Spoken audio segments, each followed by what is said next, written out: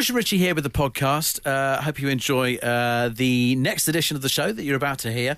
Whilst we've been doing the show this evening, this has fascinated me in the studio. This has turned up. Well, it's not turned up.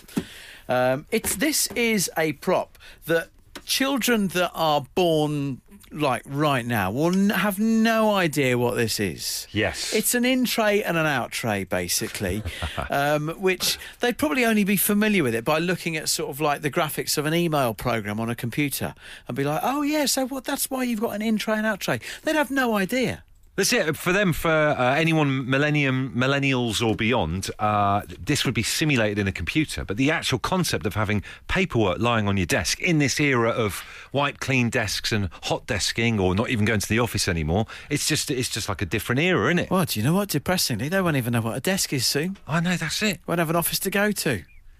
Anyway, here's two old farts talking for another 20 minutes. Home Time with Bush and Richie. Now, look, beware, it is the tempting season. I declare it open after my visit to the supermarket today. Maybe you're not aware of what is the tempting season. Let me tell you. The tempting season. The tempting season.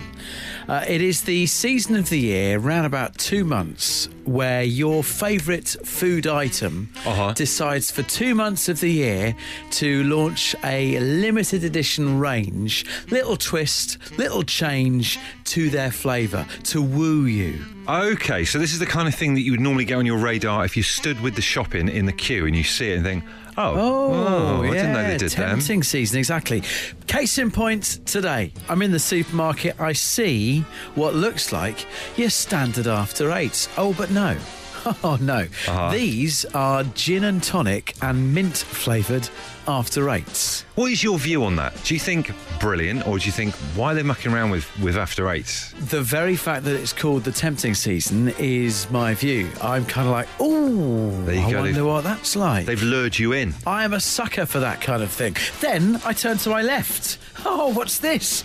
A Kit Kat Santa. I mean, we all know Kit Kat. It's two fingers or four. It doesn't need to come in a Santa shape, does it? Yeah, exactly. But there it is. It's the tempting season. And if we're going to get through this over the next 2 months, because we're all in reduced circumstances, we're all very much liable to pick up food that we don't necessarily need to because we're feeling a little bit blue. So let's all warn each other of the products that we've seen that have come out in this particular tempting season. I mean, I'm up for definitely people having this kind of network of... You know, remember in Lord of the Rings where they light fires on coastal paths and stuff to warn people that stuff's coming? This is what this is, because I hate the way they do it. For me, just stick with the good stuff. Like, for example, anyone else remember last year, it was like 3 or 4 weeks last year, when Coca-Cola started mucking about with its flavours. Yeah, they did, didn't they? I ended up erroneously buying mango-flavoured Coke. Who was that? Exactly. And they didn't signpost it enough. So every single time I was like... What is that? And they'd had the little tiny bit of writing, now we've added mango. Who wants mango in Coca-Cola? That was last year's tempting season. If only I'd have been warned by the rest of the United Kingdom, as we're about to find out now. I'm really sorry to report that Janine has succumbed already to the tempting season. We were speaking just a few moments ago about how it's underway. All the supermarkets have got various foods that you normally love, but they've just changed the flavour for a couple of months. It's too late to save Janine, but surely not too late to save yourself. She has sent us a picture of an open box of the gin and tonic and mint flavoured after eights that it looks like, Janine, you're absolutely stoving in. She's succumbed to the tempting season. So look, if you've been in a shop and you've seen your the products that you know and love, but they've been mucking around with them and fiddling with the flavours, do phone it into the Home Time show tonight. It's very important. Jezza says, and I've had to change this because the language is blue. He says Twix can do one with the festive Twix. He adds, although I did eat the second one when I was blazed last night. Now I wonder how you can festivate a Twix. It's really just biscuit, chocolate and toffee. But they do it and they put it in the packaging and we end up buying it. Adrian has reported rhubarb and custard creams on sale in his supermarket, but he says it's a false sense of tastiness. What you thought could be delicious is in fact rank. Going back to my Coca-Cola thing from earlier on, the problem is with these things, so many people have picked them up in a rush thinking they're the normal ones, and they're not. And then they end up with like a bad experience. Do you know what I mean? Exactly. We need to stop this at source. That's why we're asking you to phone it into the show this evening if you spot any of these people trying to tempt you off the straight and narrow. We've got Kathy on the line. Kathy, what would you like to report? I have seen Choco Leibniz biscuits, Bailey's version. And My word. And I've already started on them. Oh, you've already started. Now, we all know that Choco Leibniz biscuits are the king of biscuits to dunk. They are. They are amazing. Absolutely, because they've got that thick layer of chocolate on the top. You nibble around the rim and then dunk what's left, don't you? Exactly that, yes. Steady on. But with Bailey's. All right. So, are you planning on finishing the rest of them this evening? Is the box going to be done by the end of the night tonight? No, I'm not. I think I need to savour them one a day, just to keep the. Have you got anyone else in there? Who do you live with? Who else is in the house? My husband's in the house, and one of my sons is in the house at the moment. Wow! So you have to properly hide those things, right? From those two. Yeah, no, they don't even know about them. They have no idea. Secret. So this is secret confectionery. Yeah. We won't tell them, but what's your... give us a hint about your secret hiding place for these chocolates. Well, I just put it in the most obvious place. I just put it sort of in the drawer with all the other snacks, and they just go for underneath. And they just go for what's on the top because they're boys, and they don't look for anything. They just see what's on the top, a boy look, and they would never know that hidden underneath is all the good stuff. Men in a nutshell for you right now. Big time. Absolutely. That's great. Cheers, Kathy. Christmas pudding digestives. I repeat, Christmas pudding digestives have just been reported to us by Jack and Des in Derbyshire. Officers are en route. They are en route. How does that even work? I don't even know how that works. I wouldn't have thought there's enough flavour in there that isn't biscuit for it to taste of Christmas pudding. No offence to digestives, because they've been around for donkey's years, but that's like someone who's quite dull wearing a really jazzy jacket. They've got to take it off at some point, do you know what I mean? It's the tempting season. Let us know of things that you have seen, of your favourite foods that have varied away from the standard flavour just to tempt you to buy them. Choco Leibowitz seem like they're regular offenders with this. Adam is in the car at the moment listening to the show. He says, I've just bought these bad boys, which is the same ones that... Who was the lady from earlier on, Kathy? Yep. He's going to eat them in the car before he gets home to the rest of his family. Wow. So what they're doing, they're not only tempting you to buy them with these kind of fancy other flavours, but I think like a little bit like Kathy hiding them, there's secrets amongst family members, and that's not good, is it? It's dividing the nation. It really is dividing the nation. Good. Costa, we've got you in our target. Karen in Edinburgh says, after 8 hot chocolate and the purple one latte. Oh, my words. Hats off and respect to Siobhan, who has got in touch with us this evening. Been asking for you to report to us things that you have seen on sale as the tempting season is underway. She's sent us a montage of all sorts of products that she's seen so far. This Twix Winter Spice that was talked about actually looks quite nice. Outrageous. Saurine Winter Spice. Jaffa Cakes Orange and Cranberry have been spotted. Gingerbread digestives. Orange giant buttons. I'm liking the look of those. Anything that shares a flavour with a festive air conditioner that you might have in the toilet at work is a write-off as far as I'm concerned. That's why people are reporting them. We really appreciate you bringing them to our attention. We've got Robert from Queensferry on the phone for us right now. Robert, what have you spotted? That's right, I couldn't believe it. Lemon scented and berry scented window de-icer spray. What's wrong with the old ethanol? I used to quite like that. That's a night out in some place, isn't it? Oh, you're right there, yeah. I thought, oh God almighty, what's next? So you're not tempted at all? You're literally not tempted by spicing it up a little bit? Oh, well, no, I use a scraper. Old school. This would be a good opportunity for me to remind people to put the sun visors at 45 degrees, turn up the blowers, air conditioning on hot. You're away in about 45 seconds. But Robert, if you've got to sit there in a car, the idea of it actually being fruit scented, that's quite nice. Well, I suppose if you're into that, you know, I would. Secret is really put a cardboard box on your windscreen at night. Oh, you got a rival for Richie's method there as well. Now, isn't it funny when kids suddenly decide that they don't like something? I call it a Erin edict, my eldest daughter Erin, like a ruling, a decree that she notifies us with. So she's decided, Erin, my eldest, who's nearly 11, that she doesn't like playing I Spy in the car anymore. Oh, done with it. It's done with I Spy. And do you know what? I Spy has done us proud with all of our long family trips. We've got family. My parents live down in Devon in Brixham.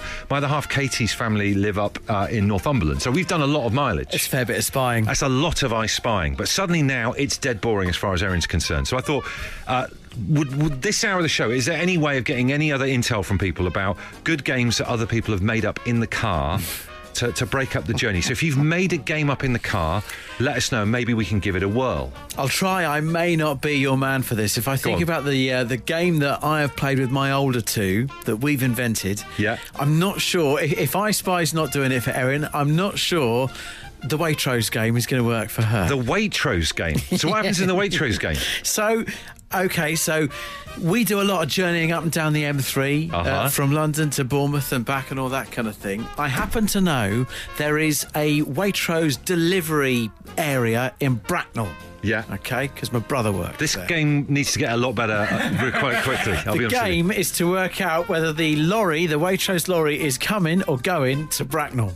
That's it. That's one of the worst. No offence. That's one of the worst things I've ever heard in my life. My two older kids, that kept them going for years. That can't be an actual game. Where's the game in that? You'd see a Waitrose lorry on the M3. You'd be like, that's coming or that's going. She'll disown me if I wheel that one out. She'll disown me. That was our game. If you've ever made up a game to play in the car, let us know. We're already getting some stuff in on this. Sam says, I'm a pretty competitive first one to spot the C rules person, but has to be out of the front windscreen. Good game. Melissa says, our game is beard or no beard. For cars passing you on the motorway, you have to say beard or no beard before the car draws level and the passenger confirms. I mean, it ain't no Waitrose lorry to Bracknell, but it's a pretty good game. 8, 12, 15. You made up a game to break up a car journey. Is it coming? Is it going? But it can be played on either carriageway. You've got to hand it to him. Any other suggestions? Welcome. Craig says, look at the person in the car beside you, then make up their name, occupation and what they do for hobbies. Sounds bad, but gets sillier the longer you play it. I can imagine having a lot of fun with that. That would be good, but how do you know if you've got a winner or not, though? How can we decide the winning of this? You wouldn't. Yeah. But if you've got kids in the car, good example of, just this creative thinking. Imagination and stuff. Louise says, we play Whose Knees Am I Thinking Of? Right. Essentially a yes or no guessing game, but with a knee focus. Can be anyone from a celebrity to a school teaching assistant, and it can last for hours.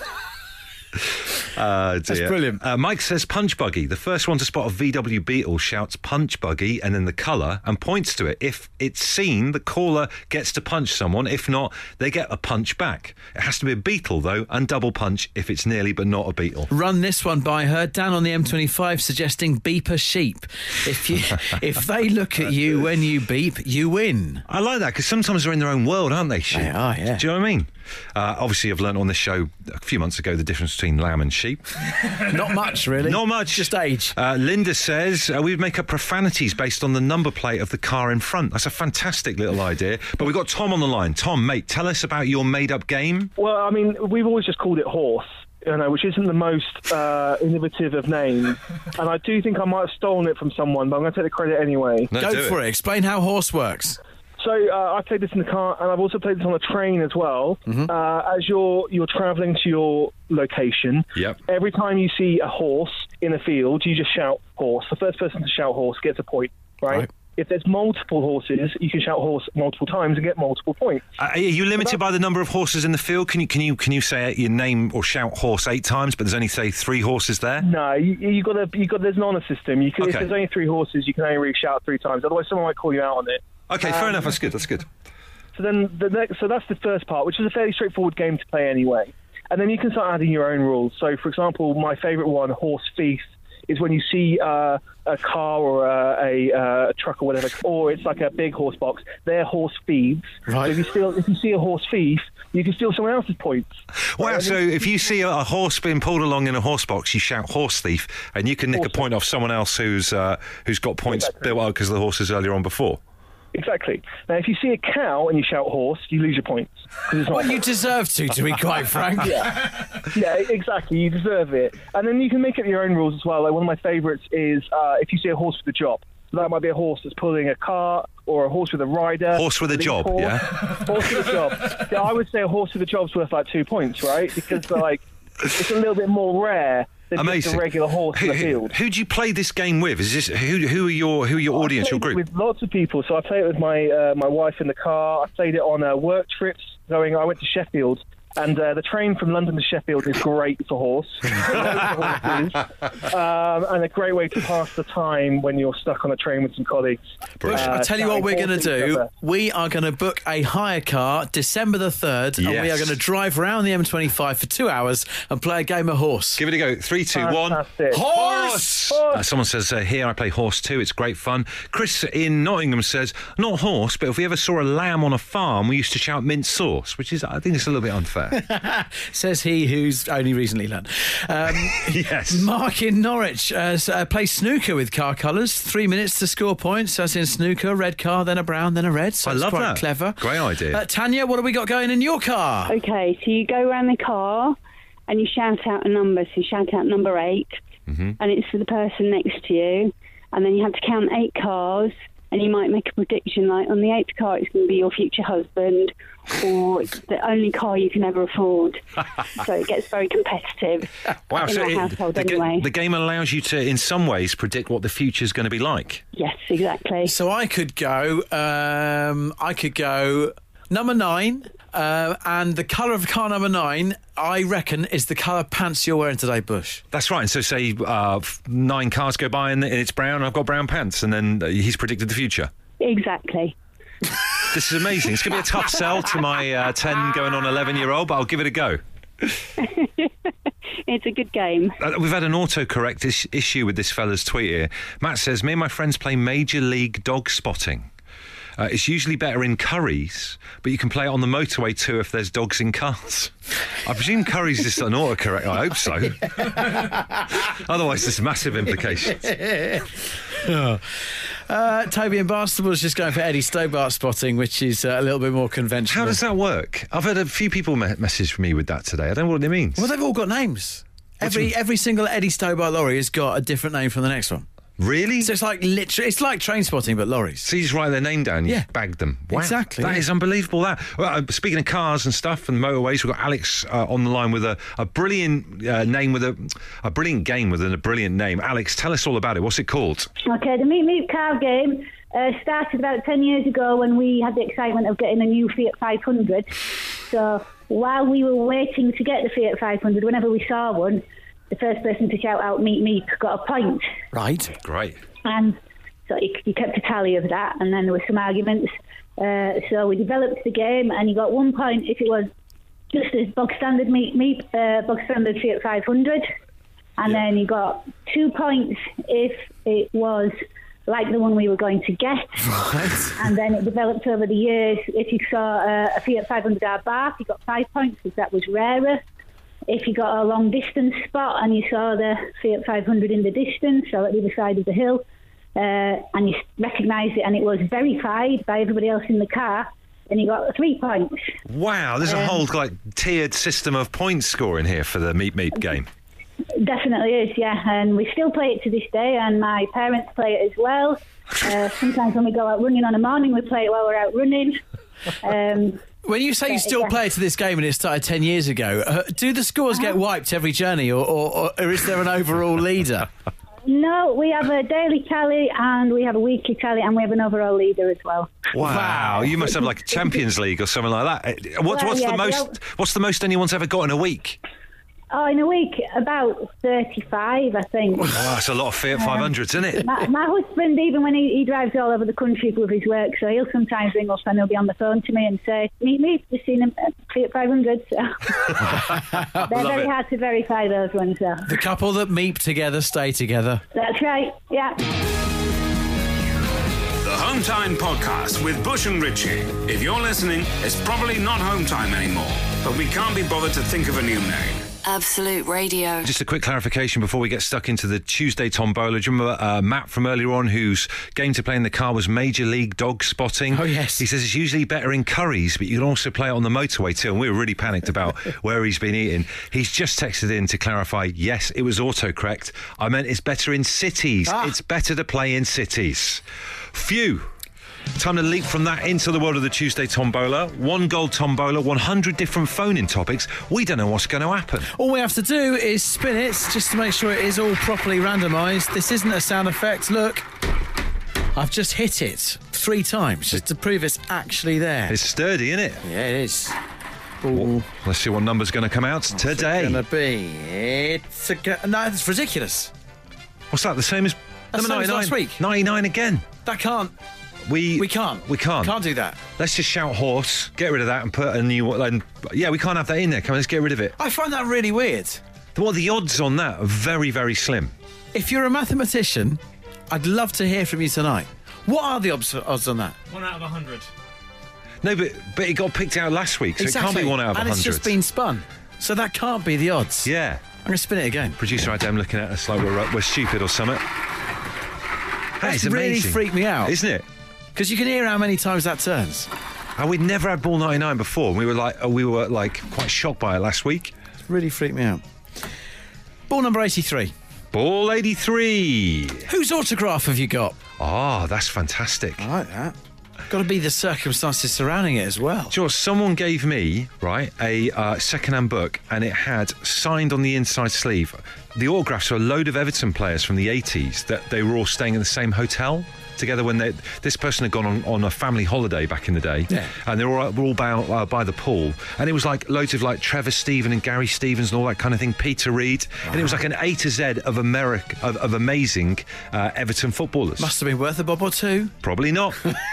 But still, from me, an amazing thing. 1 in 10,000 appear to be the odds, according to one particular text for ball number 99 coming out 2 consecutive weeks. Is that right? Well, that's what they're claiming. So here's the scenario. Obviously, there's 100 table tennis balls in there. Richie picked out 99 last week, and we picked out 99 this week.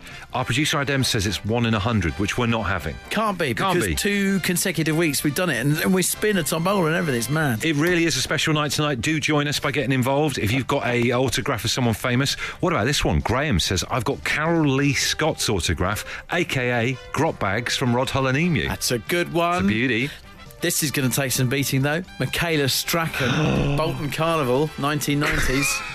I used to watch her on The Hitman and Her with, was it Pete Waterman? They used to do a show live from a nightclub. Terrible idea, couldn't hear him speak.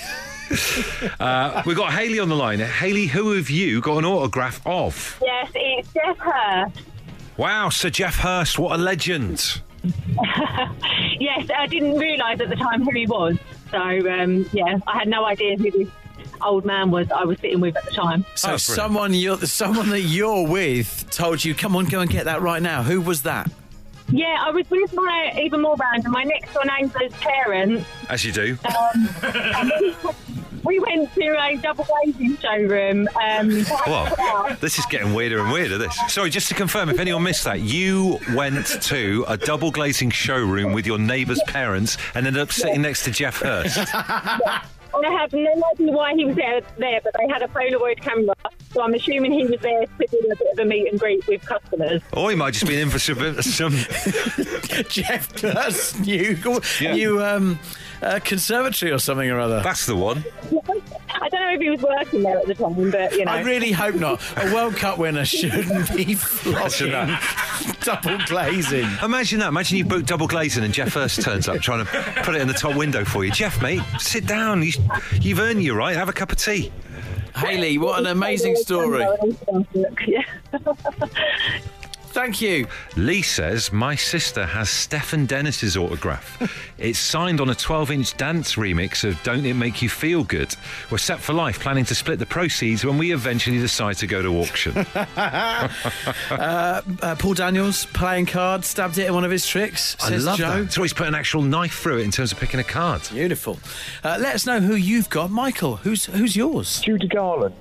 Whoa. Wow, that's that's a big one. top level. Yeah. How's that come about? My grandfather was a police officer many, many years ago, God rest his soul, and he was assigned to guard her, in effect, during the promotion of The Wizard of Oz. Wow. And in what format have you got this autograph? Is it in a safe place? Is it framed? It's not framed. It's in a little plastic envelope that I treasure. It's in a wallet hidden away in a drawer somewhere at home. I know exactly where it is. And it's on a little card with a silver star in each corner. Oh, that's so cute. So if you went on Antiques Roadshow and they valued it for a lot of money, would you sell it or would you keep it?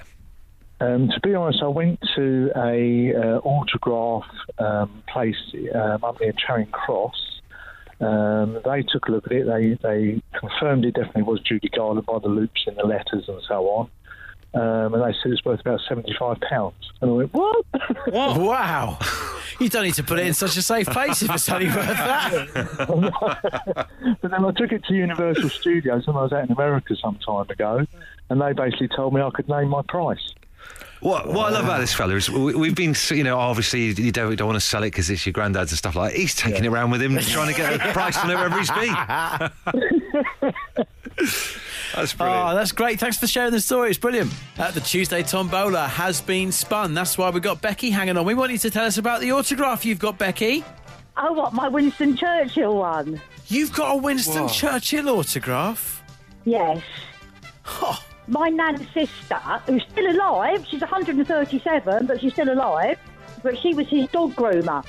And so she used to go to 10 Downing Street and groom his dog, and then every year she would send him a collar and lead on his birthday. So I've got a letter on Chartwell paper saying thank you very much for the dog's collar and lead. Wow.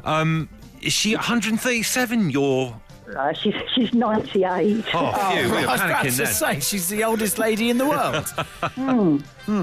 Okay. Wow. Okay, so Winston Churchill. Sorry, it got lost in the age of the older lady. Has he got nice writing? Sometimes you see someone you think's quite flamboyant and their writing's kind of like a bit small and a bit disappointing. What's his writing like? Well, it's been typed. It's a typed letter on headed paper, but just with his ink signature on it. He probably signed it in the bath, because if you watch Darkest Hour or whatever, he used to dictate all of his... Well, that's a bad choice of words, but sat in the bath there writing stuff. Do you know what I mean? Well, she said to me, whenever she used to go into 10 Downing Street and see him, he was always in bed and he had a budgie on his head. Right. Our wartime Prime Minister, we cannot have this said against him. That's really bummed me out about the absence of desks and in trays from the beginning of the podcast tonight. No, yeah, I know. I can tell you're quite passionate about it. What do you mean the absence of desks, though? I just wanted to clarify what you meant there. Well, because we're working from home at the moment, aren't we? And some places are all kind of like, oh, this is going well. We don't need to have our office anymore. So people won't have desks. I thought you were talking about this kind of thing where people are kind of eschewing desks for other things, like people standing up and working against shelving. I've got plenty of time for sitting down, mate. Or my friend Kester, who instead of an actual desk, he's been sitting on their bed using the ironing table. That's amazing. The ironing board as a desk, an unbelievable thing. Okay, guys, you ready for this? 1, 2, 3, 4. Bush and Richie's podcast. It is now over. Bush and Richie's podcast. It is now over. Let me hear you say. Bush and Richie's podcast. It is now over. Bush and Richie's podcast. It is now over. It's over. It's done.